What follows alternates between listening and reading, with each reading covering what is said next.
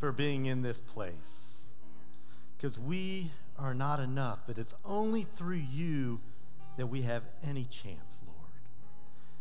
Not for a minute, not even for a second have you forsaken us. You have always, always been there for us. And we know that you're here today. We feel your presence. We ask that you send the Holy Spirit upon us to open our eyes, open our ears, and open our hearts to your message, Lord. We praise you. Amen. So as you know, the 8 weeks, this is week 8 of a sermon series, one of the biggest areas of our life that we deal with is our work. We put in 40, 50, maybe even more hours than that a week into our jobs. But most of us leave our Bibles at home. And not just our Bibles, but our faith. We leave it at home. It's not that we deny God at work. We just don't think about him there. Or maybe we don't see him as being relevant at our work. Because our job is our job, and our faith is our faith. Two separate worlds. But that's not the vision that God has for us. This isn't our work life over here and our spiritual life over here. There is just life. And it's meant to be lived spiritually. All of it. Including our jobs. So what does that mean? Well, that's what we're going to look at today, this series, Wisdom for Life, that is week number 8. We're going to look at that today. We've looked at all the key issues in our life. We've looked at parenting and marriage, money, and relationships. Well, today we're going to look at the wisdom that Proverbs has to offer us for our work, for the marketplace. You see, some people seem to think that they have to leave their Bibles, that they have to leave their faith at home when they go to work.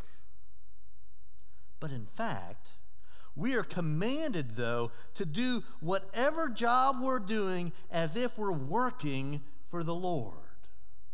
So in Proverbs, we're going to see 7 specific areas of wisdom about work itself. Now, these aren't in any particular order, but the first one is certainly the one that's talked about in Proverbs the most. And it's a lesson that goes far beyond our jobs. That first lesson that we learn, it talks about the wisdom of just plain hard work. And the wisdom is simple. It pays off to work hard. Proverbs chapter 6 puts it this way. It says, "So how long are you going to lay around doing nothing? How long before you get out of bed? A nap here, a nap there, a day off here, a day off there. Sit back. Take it easy. Do you know what comes next? Just this.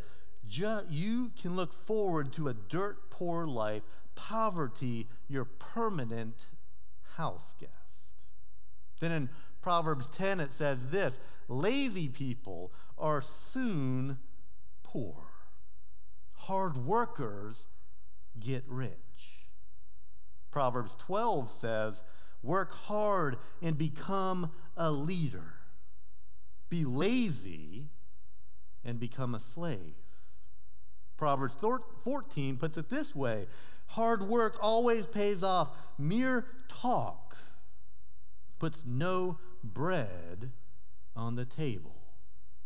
And then in Proverbs 20 it says, "A farmer too lazy to plant in the spring has nothing to harvest in the fall.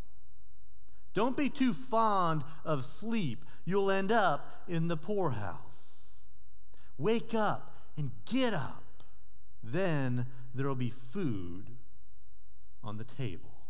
Do you get the idea? The Bible would say that the marketplace math works like this. Work hard and you'll be successful. If you don't work hard, you won't be successful. It's really rather simple, but I feel like God thinks that we don't get it. And that's why this wisdom is listed over and over again. God knew that we would need to be reminded of this over and over again. It reminds me of something I once heard about a teenage boy who wanted to have a better physique. So he bugged his dad over and over again to get him a set of weights. And one day, the father took his son to the sporting goods store to look at those weights. And knowing that his dad wasn't too sure about those weights, the son said, "Please, Dad, I promise I'll use them every day." The father said, "I know. I'm not sure, though. I mean, this is a big commitment on your part." The son said, "Please, Dad." Father said, "They're not cheap either. They cost a lot of money." But his son was persistent. He said, "I'll use them, Dad. I promise. I will use them every day. You'll see." Father finally gives in. He goes and he pays for the equipment and then turns and starts to head for the door. After he takes a couple steps, he hears his son behind him. "Wait, you mean I have to carry them out?" See, that's the mindset we all have to conquer. See, none of us embrace laziness in theory. It's just in practice. And it's not just laziness that we have to be on guard against, but it's also about avoiding finding the shortcut. The silver bullet, winning the lottery ticket, a small investment that pays off big, the get-rich-quick schemes. The Bible calls these chasing fantasies. Proverbs 12 says this. It says, "A hard worker has plenty of food, but a person who chases fantasies has no sense." Then Proverbs 28 almost says the same thing, but a little bit different. It says, "A hard worker has plenty of food, but a person who chases fantasies ends up in poverty." See, there's a type of laziness that doesn't involve sleeping all day, but it does involve avoiding the kind of work that's needed to get ahead. And it's a form of laziness because its goal is to find a way to easy money independent of hard work. Here's another way that we can be lazy: making excuses. Proverbs chapter 26 says this. It says, "Loafers say it's dangerous out there. Tigers are prowling the streets," and then pull the covers back over their heads. See, this is the person who's always making excuses as to why they can't work, or at least why they can't work hard. They give the appearance of being willing to work hard, but they always have a reason why they can't do something, why they can't push themselves, why they can't work up a sweat or do something challenging. My leg hurts. My car's broke down. My dog is sick. My second cousin, twice removed, is in the hospital, and even though they won't let me in to see him, I got to go. In truth, it's just a way out of hard work. But the Bible would say again and again, there's one and only one formula for success: hard work. Second bit of wisdom is just as direct. After telling us to work hard, it tells us to don't cheat. Proverbs 11 puts it this way. It says, God hates cheating in the marketplace. He loves it when business is above board. Then in chapter 16, he says this, better to have little with godliness than to be rich and dishonest. Then again in Proverbs 16, he says, God cares about honesty in the workplace. Your business is his business. And then these verses from chapter 20 says, switching price tags and padding the expense account are two things God hates. Then in verse 17, he says, food gained by fraud tastes sweet to a man, but he ends up with a mouth full of gravel. Then in verse 23, he says, God hates cheating in the marketplace. Rigged scales are an outrage. See, cheating is a simple idea. It's deceiving someone, tricking them, swindling them, defrauding them. The reason why scales is mentioned here is because back in that day, scales were used to measure out things that were of value, things like money and metals or grain or anything of value. They used a scale to measure it out. And merchants would carry around stones of different weights in order to weigh and measure out quantities of silver for payment. Now, there was no governmental agency back then overseeing weights and measures. And since silver was weighed against a stone, weights with dishonest labels were used for cheating. And if the scales were dishonest, you didn't get your money's worth, or you paid more than you should have. Now, there's two big ideas here. The first, as we read, is God hates cheating. Because like any sin, it's ultimately a sin against him. Honesty is from God. He is the ultimate scale, the ultimate standard for every human life. So honest scales are a reflection of God. Dishonest scales go against him. You're not being clever when you cheat. You're going against God.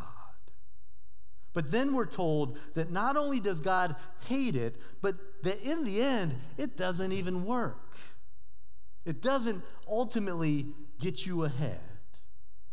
Now, the next wisdom principle that we're going to see in Proverbs is the wisdom to be generous. Proverbs 18 puts it this way. It says, giving a gift can open up doors. It gives access to important people. Proverbs 19 says it this way, lots of people flock around a generous person. Everyone's a friend of a philanthropist. Now, don't confuse this with bribing somebody. The Bible is very clear when it comes to bribery. Proverbs 15:27 says, a greedy man brings trouble to his family, but he who hates bribes will live. Bribing is doing something illegal. Being generous is more about the practice of doing good things for people when it's possible and appropriate, so that you can build the kind of relationship and goodwill that will serve you in your career and your business. And when done ethically, when done appropriately, it's the wise thing to do. For example, we rent this facility that we sit in from Triad Church, who meets here on Sundays. While we pay them a monthly rent, we are ultimately also here based upon their good pleasure. If they decided not to renew our lease, we'd have to find somewhere else to meet. So we look for ways to bless them beyond paying rent, for allowing us to meet here. That's one of the reasons why we try so hard to always leave the building cleaner than the way we found it. It's just a small thank you for letting us use this facility. So we try to bless them because they bless us. It's ultimately good business sense. So what have we seen so far? You work hard, you don't cheat, you be generous. The fourth method, the fourth thing we're going to learn is to develop yourself. Proverbs 22 says it this way. It says, "Do you see any truly competent workers? They will serve kings rather than working for ordinary people." You see, it's one thing to work hard, but it's another to reach a level of competency and proficiency and skill in your work that is rewarded not simply on the basis of your effort, but on your ability. The Bible tells us that if we want to do well in the marketplace, we need to be skilled at what we do.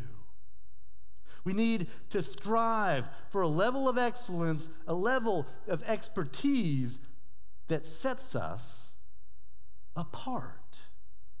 Because leaders, probably heard this said before, leaders are learners. If you want to make your mark, be a student your entire life. Read all that you can. Go to seminars and workshops and conferences and learn how to be a better employee. The fifth area is hiring well. Pretty straightforward.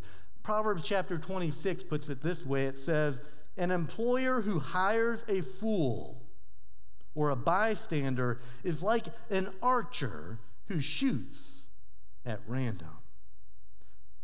That's important imagery. An archer shooting arrows at random today, we probably would call that person a loose cannon. The wisdom is among the most important for those who are in leadership. I'll speak for myself because I've hired employees before, but even here at the church, even though you aren't being paid, you're volunteers, and choosing the right volunteers is important. The biggest leadership mistakes I've ever made have been in hiring. The biggest leadership successes I've ever made have also been in hiring. There are 5 C's to hire well. The first and most foundational thing is character. I know we are all sinners. I'm not talking about perfection, but it's often said that integrity is who you are when no one else is looking. So we want people that you don't have to look after, that you know will do the work without somebody looking over their shoulder. The second dynamic to look for is competence. Raw capability, the essential skills needed to do a job. Now, I'm not talking about whether they have the people skills or the aptitude, the leadership, the attitude that you need. They have to have that competence. The third mark to look for is whether or not they are catalytic. Do they create activity? Do they bring energy and have a spring in their step that makes things happen? You could use the word hungry or aggressive to characterize them because, quite frankly, I would rather have to try and rein someone in than have to keep kicking them in the butt to do something. The fourth thing to look at for hiring well is chemistry. Simply ask yourself, do you like them? Now, think about how you feel when someone sticks their head in your door on a Tuesday morning. Are you glad to see them? Or does their very persona suck the life out of you? When you check your email and you see something from them in your inbox, do you get a good feeling or a bad feeling? Do you read it first, or do you dread even opening it ever? See, make no apologies for hiring people you like, because life is too short to put yourself on a team with people that just don't work well together. Good chemistry results in good teams. The fifth characteristic is they should be called. Now, you may think that this one doesn't transfer to good teams, that doesn't transfer to the marketplace, but it does. Calling has to do with natural abilities and gifts, a sense of purpose and vocation, a direction in their life. Because you want to hire people to do who and what they are. You want teachers teaching, administrators administrating, leaders leading, and you certainly don't want me singing. You don't want to hire someone just because they need a job. You want it to be a reflection of who God made them to be. The goal is calling, that they would do it whether or not they get paid to do it. Now, the sixth bit of marketplace counsel is one that I struggled to come up with a term for, but what I put was, don't power up. And that's probably one you're thinking, what in the world does that mean? That's why I struggled with the term for it. It's particularly dealing here with the poor. I think some verses will help to illustrate what I'm talking about. From chapter 28, verse 3, it says, a person who oppresses the poor is like a pounding rain that destroys the crops. Then in verse 8, it says, income from charging high interest rates will end up in the pocket of someone who is kind to the poor. Verse 16 says, among leaders who lack insight, abuse abounds. But for one who hates corruption, the future is bright. In all of those verses, there's one main point. Those in power should never take advantage of those without power. The employer should never take advantage of their employees. Don't use power or indebtedness or position to in any way take advantage of another person simply because they can't do anything about it. Throughout the Bible, there's a bias toward the poor and powerless, caring for them, defending their rights, protecting them against oppression. It's all throughout the Bible. In fact, in Exodus, we read that charging excessive interest for profit was condemned. Exodus 22 says, if you lend money to my people, to any of the down and out among you, don't come down hard on them and gouge them with interest. If you take your neighbor's coat as security, give it back before nightfall. It may be your neighbor's only covering.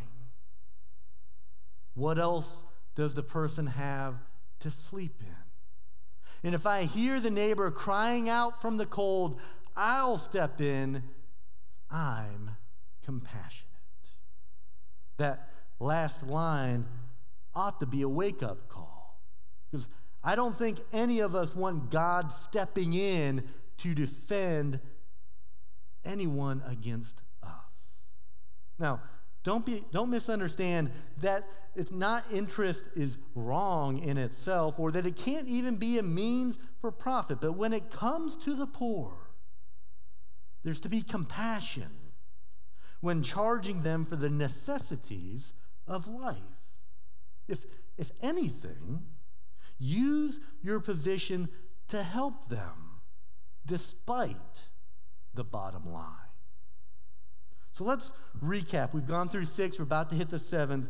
The first is work hard. Then it's don't cheat. Then be generous. Then develop yourself. Hire well. Don't power up. The final one is don't be a workaholic. It's a tough one for many of us. Proverbs chapter 23 says this: don't wear yourself out trying to get rich. Be wise enough to know when to quit. In the blink of an eye, wealth disappears. Many people learned that all too hard this year. For it will sprout wings and fly away like an eagle. The term workaholic was coined by Dr. Wayne Oates back in 1968 in an article he wrote for a psychology journal. He coined the word workaholic because of his observation that work is often like a narcotic.